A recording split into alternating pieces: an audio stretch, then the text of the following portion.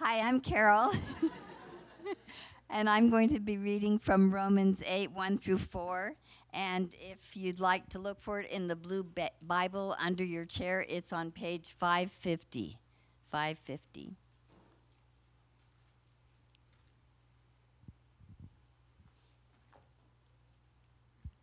Okay, Romans 8, 1 through 4. There is therefore now no condemnation for those who are in Christ Jesus, for the law of the Spirit of life has set you free in Christ Jesus from the law of sin and death. For God has done what the law, weakened by the flesh, could not do, by sending his own Son in the likeness of sinful flesh, and for sin. He condemned sin in the flesh, in order that the righteous requirement of the law might be fulfilled in us, who walk not according to the flesh, but according to the Spirit. This is God's word. You may be seated. Thank you, Carol. Yes, ma'am. How are we doing this morning? Great. Is Owen back? Owen, what great job. He's drying off somewhere. So we're in this new series. My name's Josh, and I get to be one of your pastors. It's one of the great privileges of my life, and I get to teach and preach. Another great privilege of my life. So here's what we're talking about today is the start of Romans 8. And here's my question to start us off is how would you give somebody confidence? One of my side hustles that I make no money for, but it's my favorite thing to do is to coach my boys in youth sports, especially the sports that I know kind of the gist of. So that would be baseball. So we're in baseball season right now, and I'm coaching all three boys, and I love coaching youth. And here's one of the things you have to do in youth sports, especially as the kids get older, is you have to learn how to instill confidence in them. How do you give them confidence? Here's a few ways. You can make them aware of their ability. Lillian, you're a great hitter. You can do this. You can downplay the opposition and say, Lillian, they're terrible. Look at those 6 years old. They're picking their nose. You got this. You got to do a variety. You can love them and care for them and be there. I had a kid break down on the mound yesterday, just like, it's my fault. I'm like, no, it's not. You got this, man. Get back up there. How do you give a kid confidence? Here's the follow-up question. How does a Christian get his or her confidence? How does a Christian's confidence grow? Is it, Casey Reyes, you're amazing. You are the gift that this world has been seeking for thousands of years, and now Nate Reyes knows it. Your girls know it. You are the gift. You can upplay the gifting. You can downplay that stuff we don't like to talk about called sin. You're not that bad.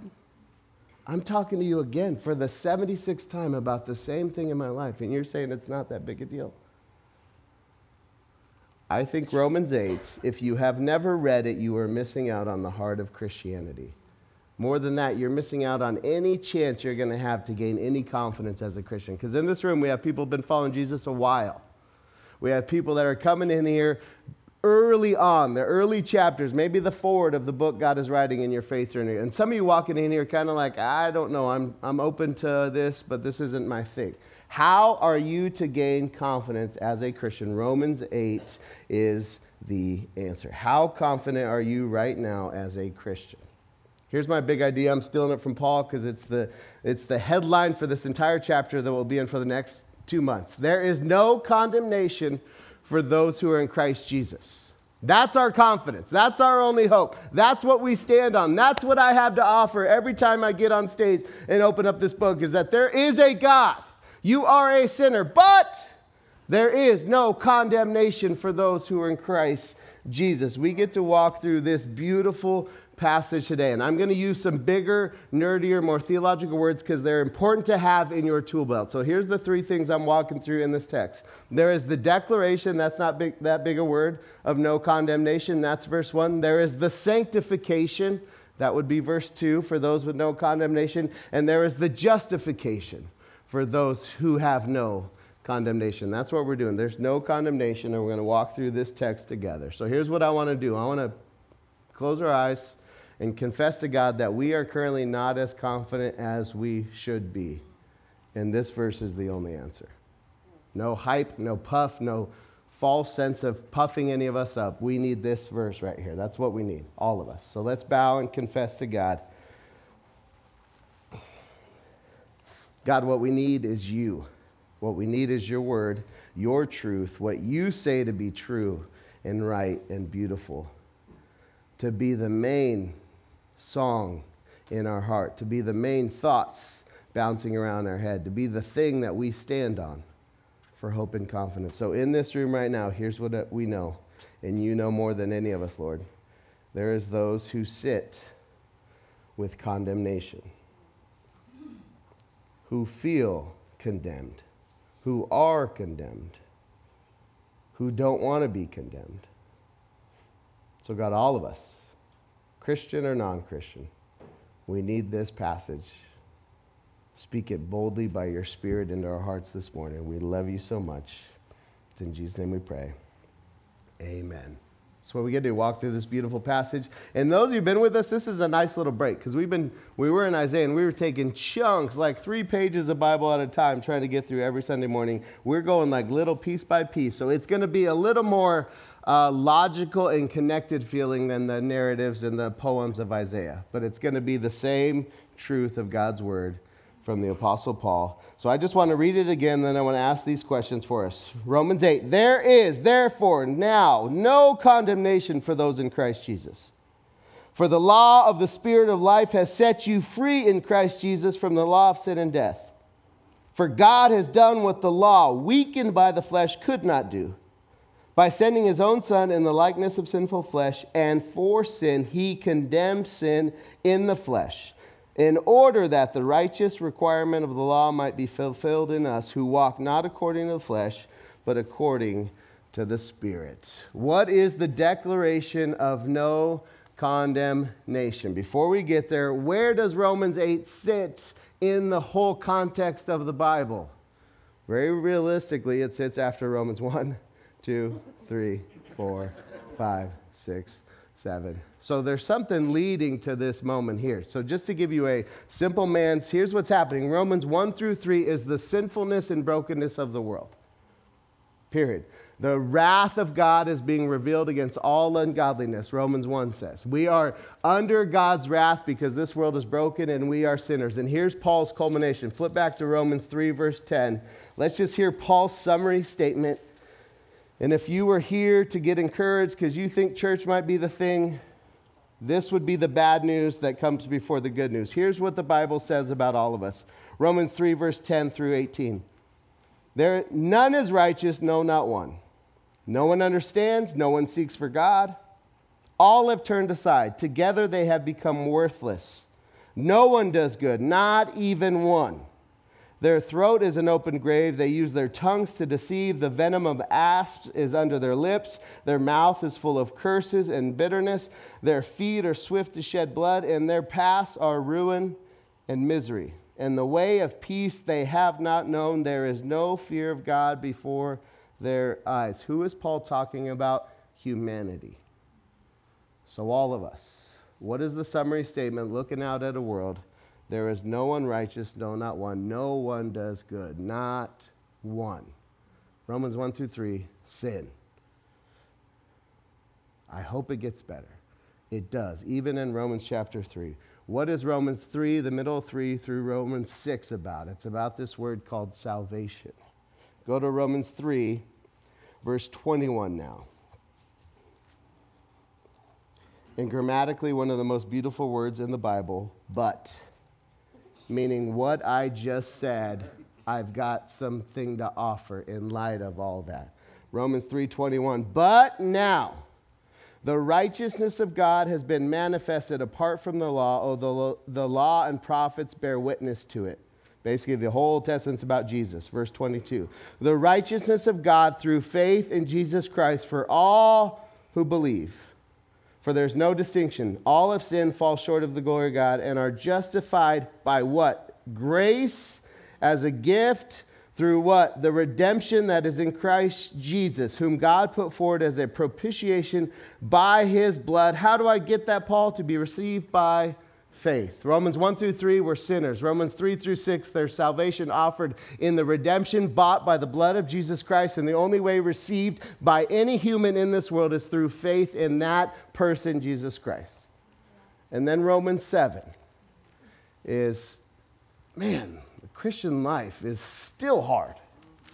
My dad's life verse, he's like, when I die, I just want you to preach this verse. I'm like, it's awkward, but I'll do my best, Dad. Here's my dad's life verse. Romans 7, verse 22. This is Paul now describing sin has a solution, it's salvation, and now I'm living in light of my salvation. However, it's still messy. Verse 22. For I delight in the law of God in my inner being, but I see in my members, that's my body, another law waging war against the law of my mind and making me captive to the law of sin that dwells in my members. Here's my dad's go-to verse. Wretched man that I am, who will deliver me from this body of death? Meaning, what hope do I have? My dad gave his life to Jesus in his early 30s because my parents were getting divorced. He had screwed up royally. Somebody shared the gospel. I want that. He gets saved. He starts giving up all these vices. Fast forward years and years later, he's in his 60s, and he would say, wretched man that I am. 30 years, I should know better. What's my only hope? He would say this. Thanks be to God through Jesus Christ our Lord. So where does Romans 8 sit? It sits in this story being built up. There's sin, there's salvation. Those of you who have experienced salvation, you're still going to say, oh, wretched man, wretched woman that I am. Why am I still doing this stuff? Some of you said that as you walked in here today. Like, gosh, really? I bought something on Amazon on the walk in? Brutal.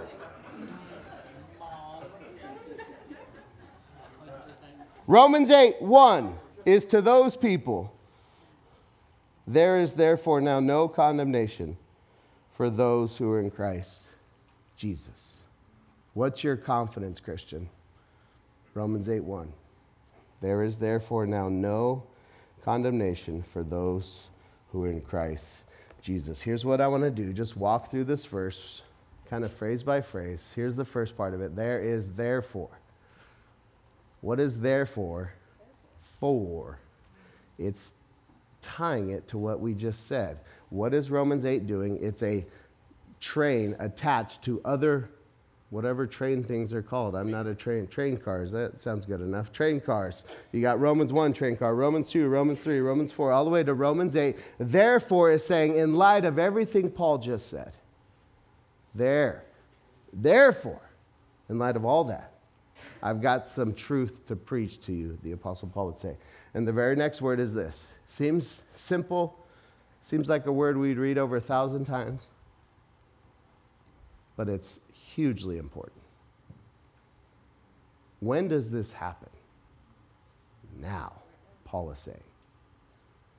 What Paul is saying is there are two chapters in human history. Before the cross, burial, resurrection of Jesus, and now. So right now, Christian, what this means for you, right now, there is no condemnation. Right now, you're not looking forward to heaven when one day you're going to get there and you're going to pull out your Owen Elder, I got saved in middle school card and say, right now in this moment, right now, like I don't want to skip over these simple little words. Now, that's what Christianity teaches. And just so you know, no other religion teaches that. It's all like, do your best now, and then walk gingerly towards eternity and present your best case one day. And Christianity chucks that off the table and says, now. Why do you keep telling me now? Because some of you don't live that way. Like you've got an element of confidence that you're going to go to heaven. But you live functionally like that now word Paul never wrote in there. At some point in the future, let's hope, Paul says now. What does Paul say now? There is no condemnation. No condemnation. This word condemnation is a legal term. It happens 3 times in the New Testament. It's all Paul in the book of Romans. It has to do with the sentence, legal sentence, and the punishment that goes with that. There is no sentence. There is no punishment. There is no condemnation. Where do you get your confidence from, Christian? That there is no condemnation. One guy wrote, they are never going to be condemned, they will not be condemned, and they can never be condemned. That is the truth of Romans 8:1. There is no condemnation. One pastor I was reading, just talking through how he taught this to his church, he said it's like this. Say you committed a heinous crime. Like, I don't know what sort of criminal activity we have going on here. The worst thing I've ever done, in a law sense, is shoplift when I was a young guy. Some of you are like, get off the stage, clown. Some of you have done some harsher stuff. And some of you right now are like, people are laughing. You're not laughing. You're like, I've done some stuff. Here's what this is saying. It's like you go to this courtroom, and the judge says, I have 2 options for you. I can declare you not condemned now and set you free now. Or I can set you free, but on parole, and set a future date where you and I are going to meet again, and we're going to talk about that crime and how you've lived after that crime. No right-minded person would want that one. Yet every Christian I know struggles to live like they're that type of Christian. Like God has you on a rope, like you're on parole, and we all have good reason for it. You come with sort of, like I grew up in sort of a Catholic-y background, so I had like this big God, moral God, just God, and church just reminded me how big and scary it was because it was this huge building, nothing like this beautiful piece of architecture here. It's like scary cathedral, and you walk in, you're like, all right, I get it. God is big and scary, so I walk through life dealing with that residue. We all have residue. Here's what Paul's saying. There is no condemnation.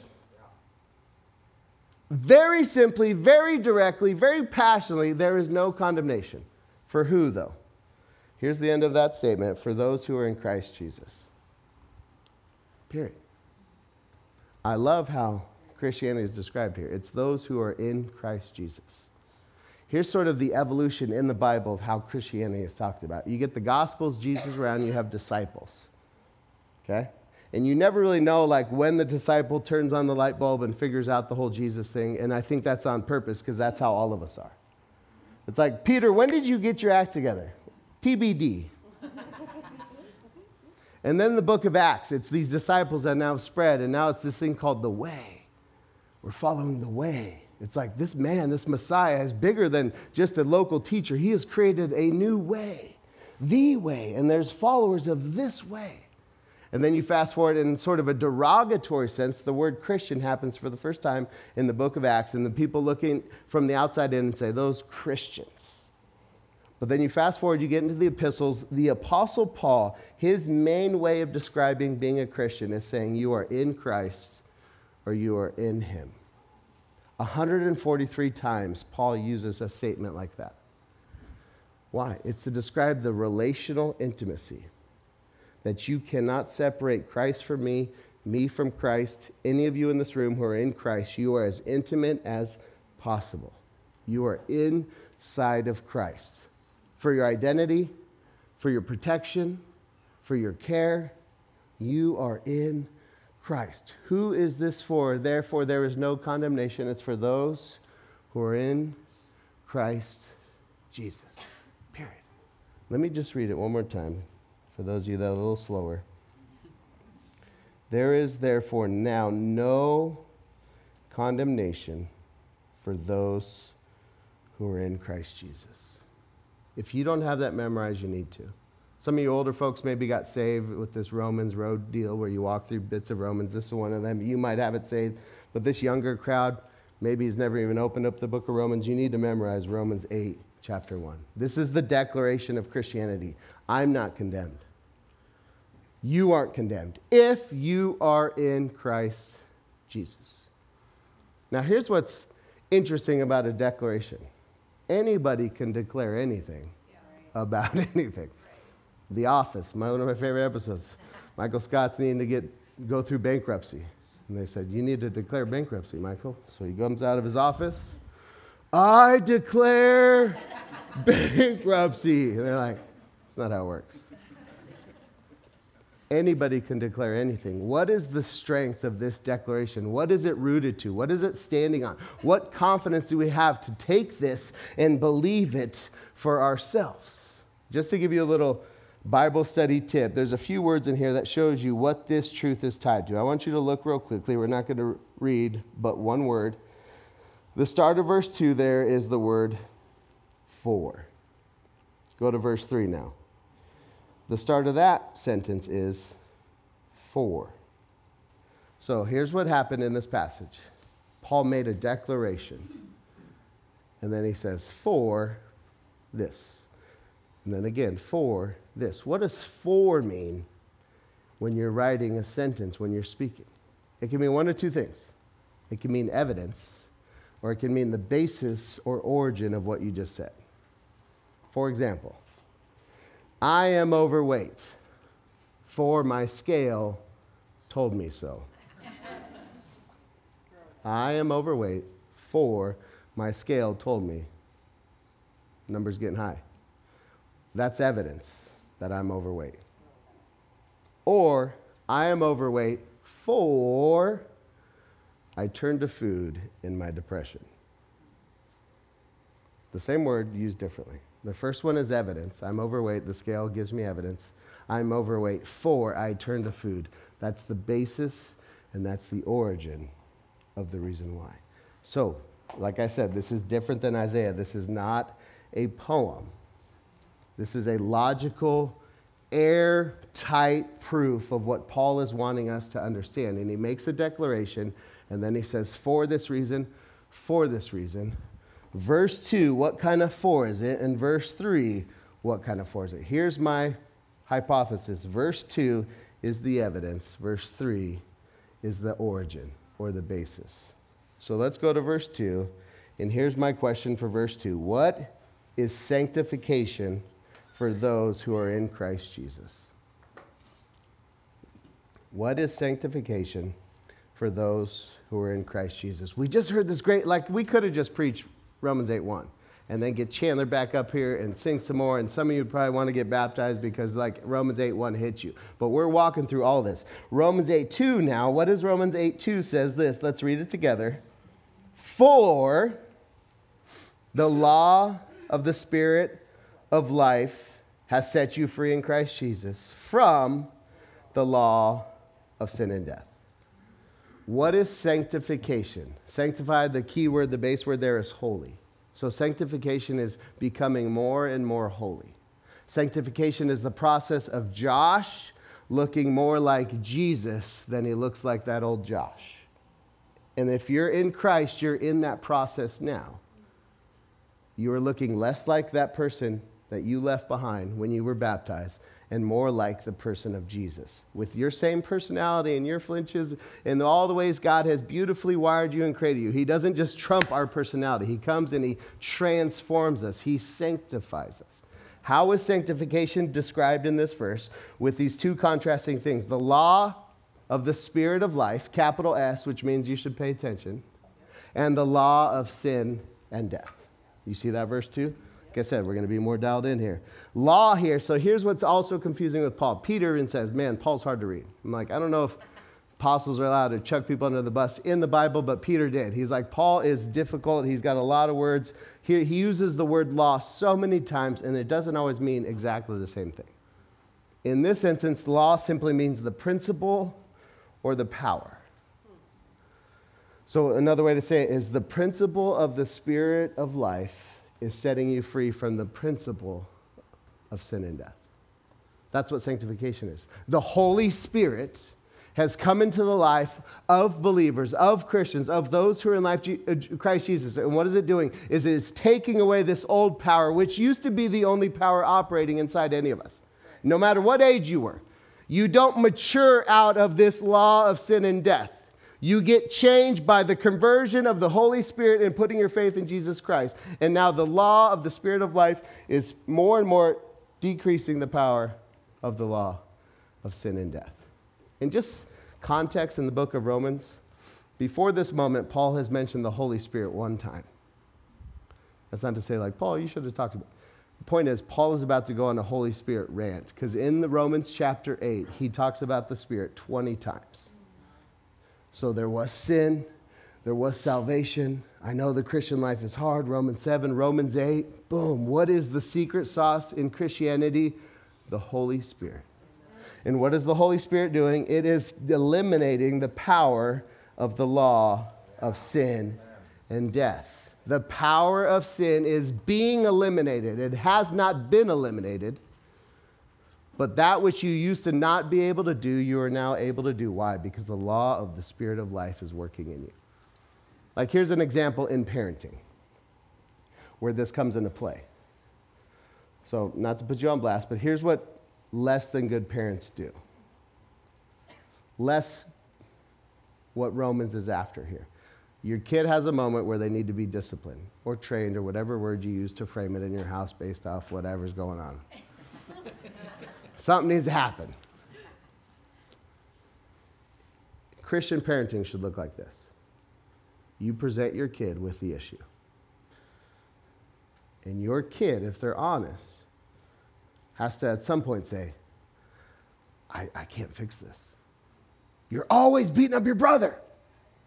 I know. I don't know any other way. You were always lying to me. I know. I don't know how not to lie. And here's what less than great Christian parenting do. Well, fix it.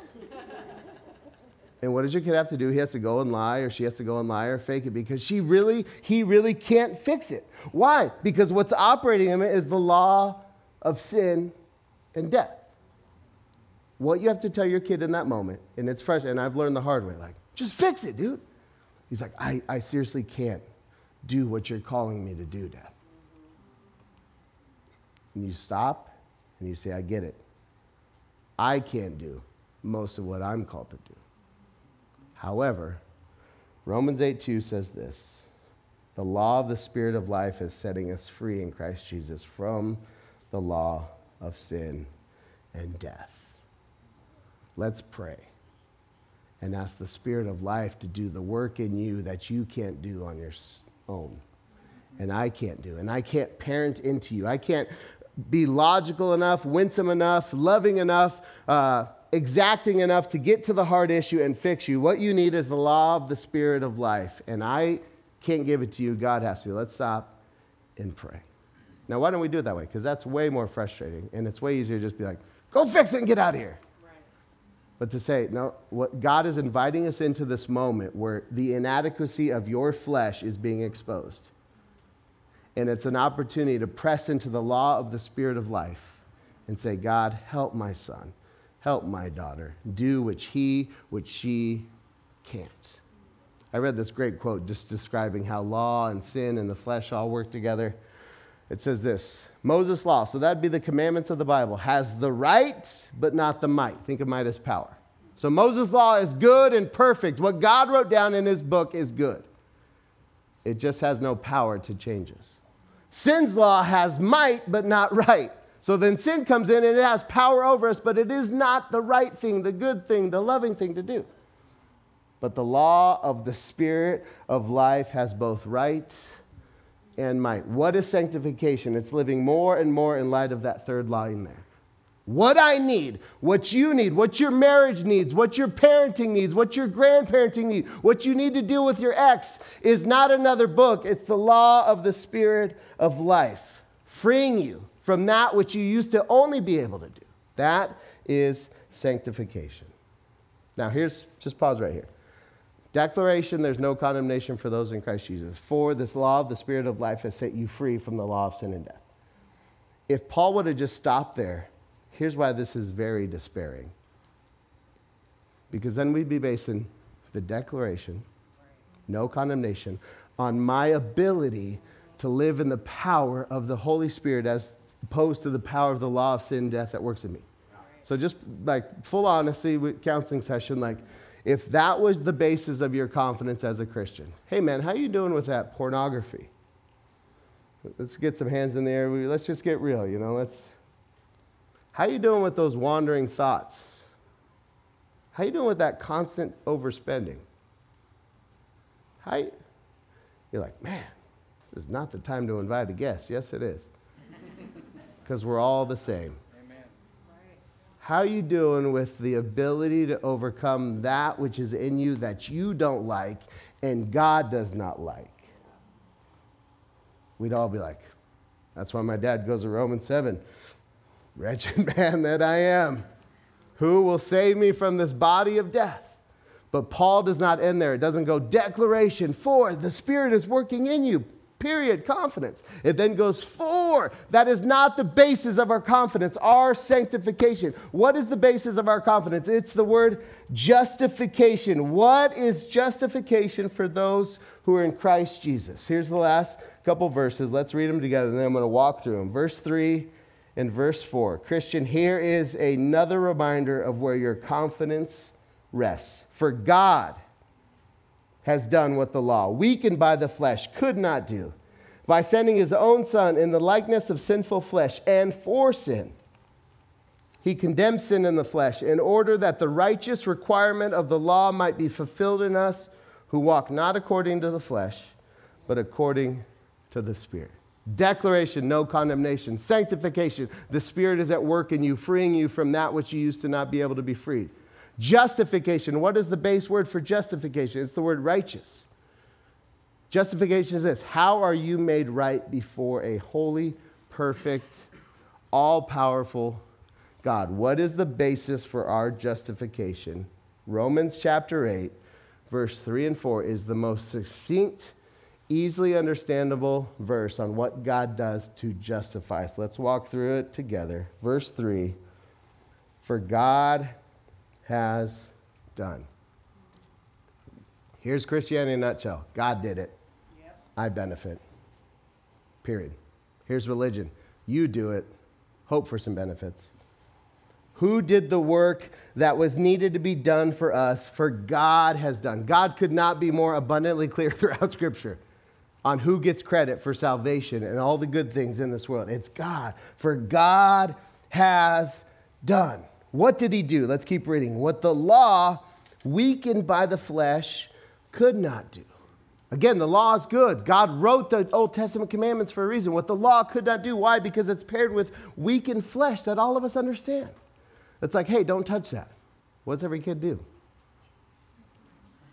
Why? Because the law weakened by the flesh. We're all the same.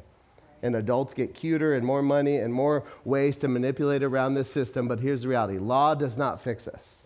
Law paired with our flesh just shows us, man, we are in trouble. What could the law not do? Two big things. It could not set us free from the power of sin, and it could not save us from the penalty of sin.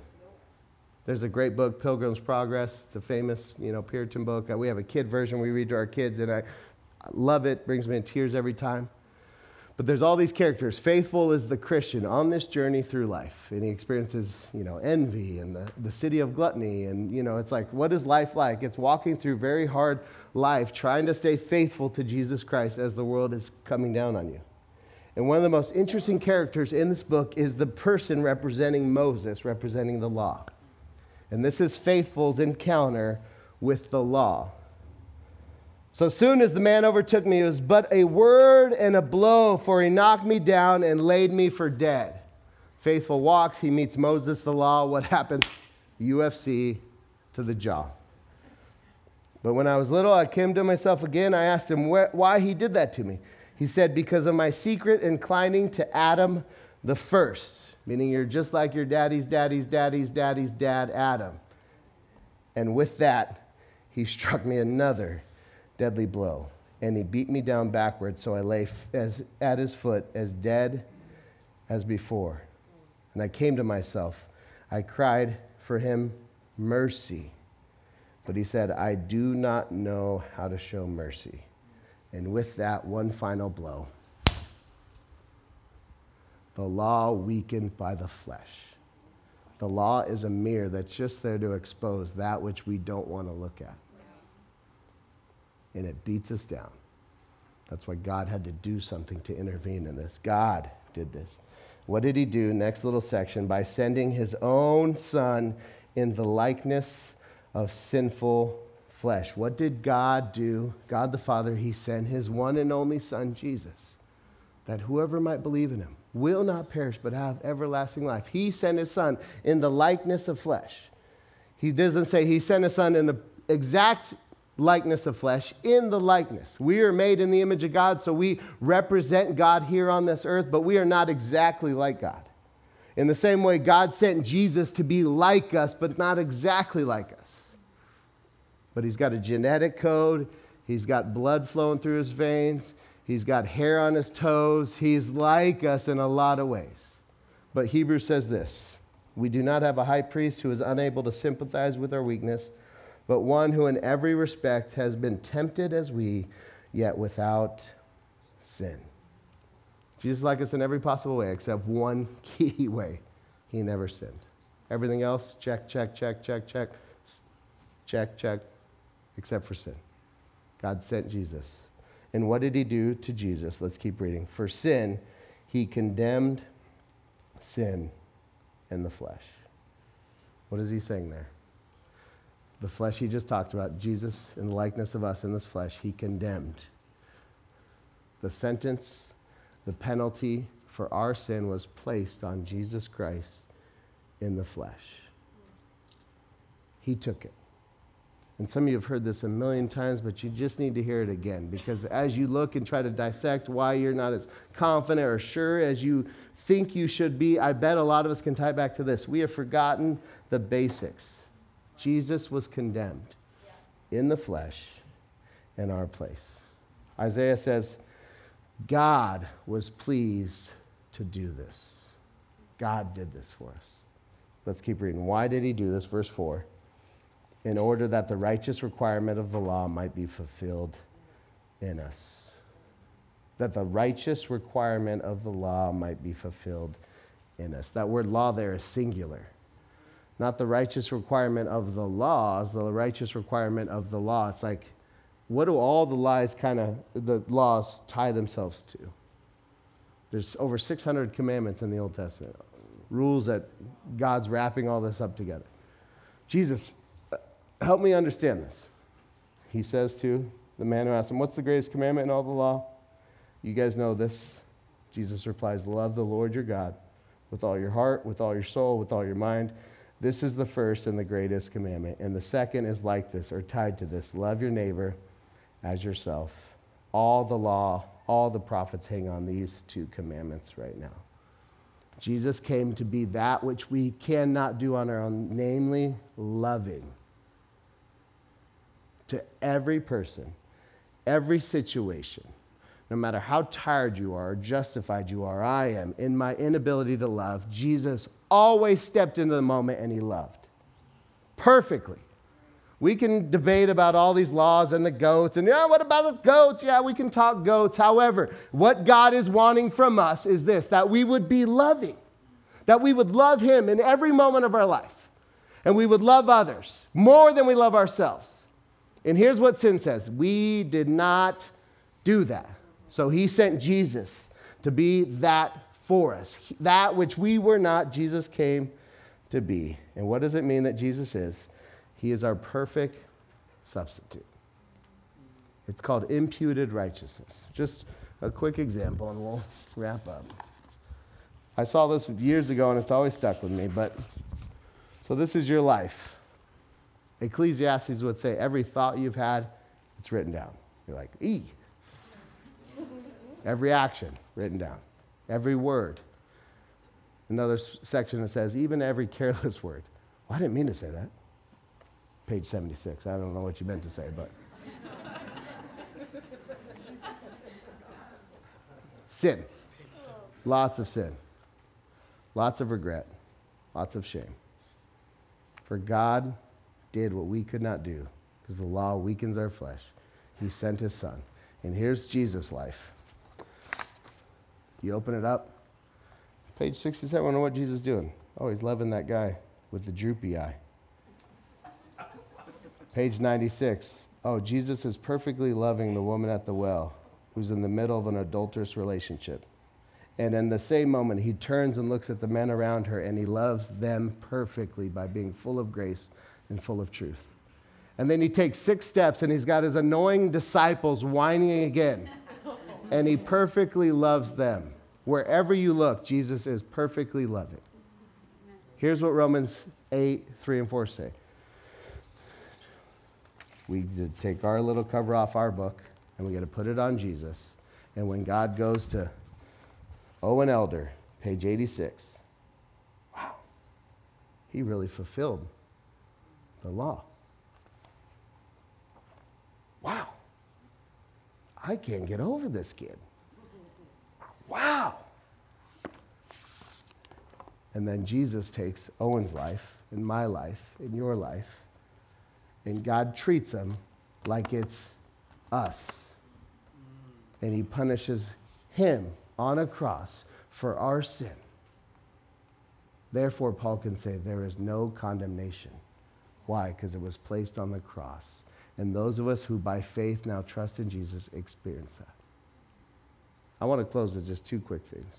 Very simply, for those of you in this room who don't claim to be a Christian, still figuring this out, I just want to read Romans 8:1 again and just remind you what is said and inferred in this. There is therefore now no condemnation for those who are in Christ Jesus.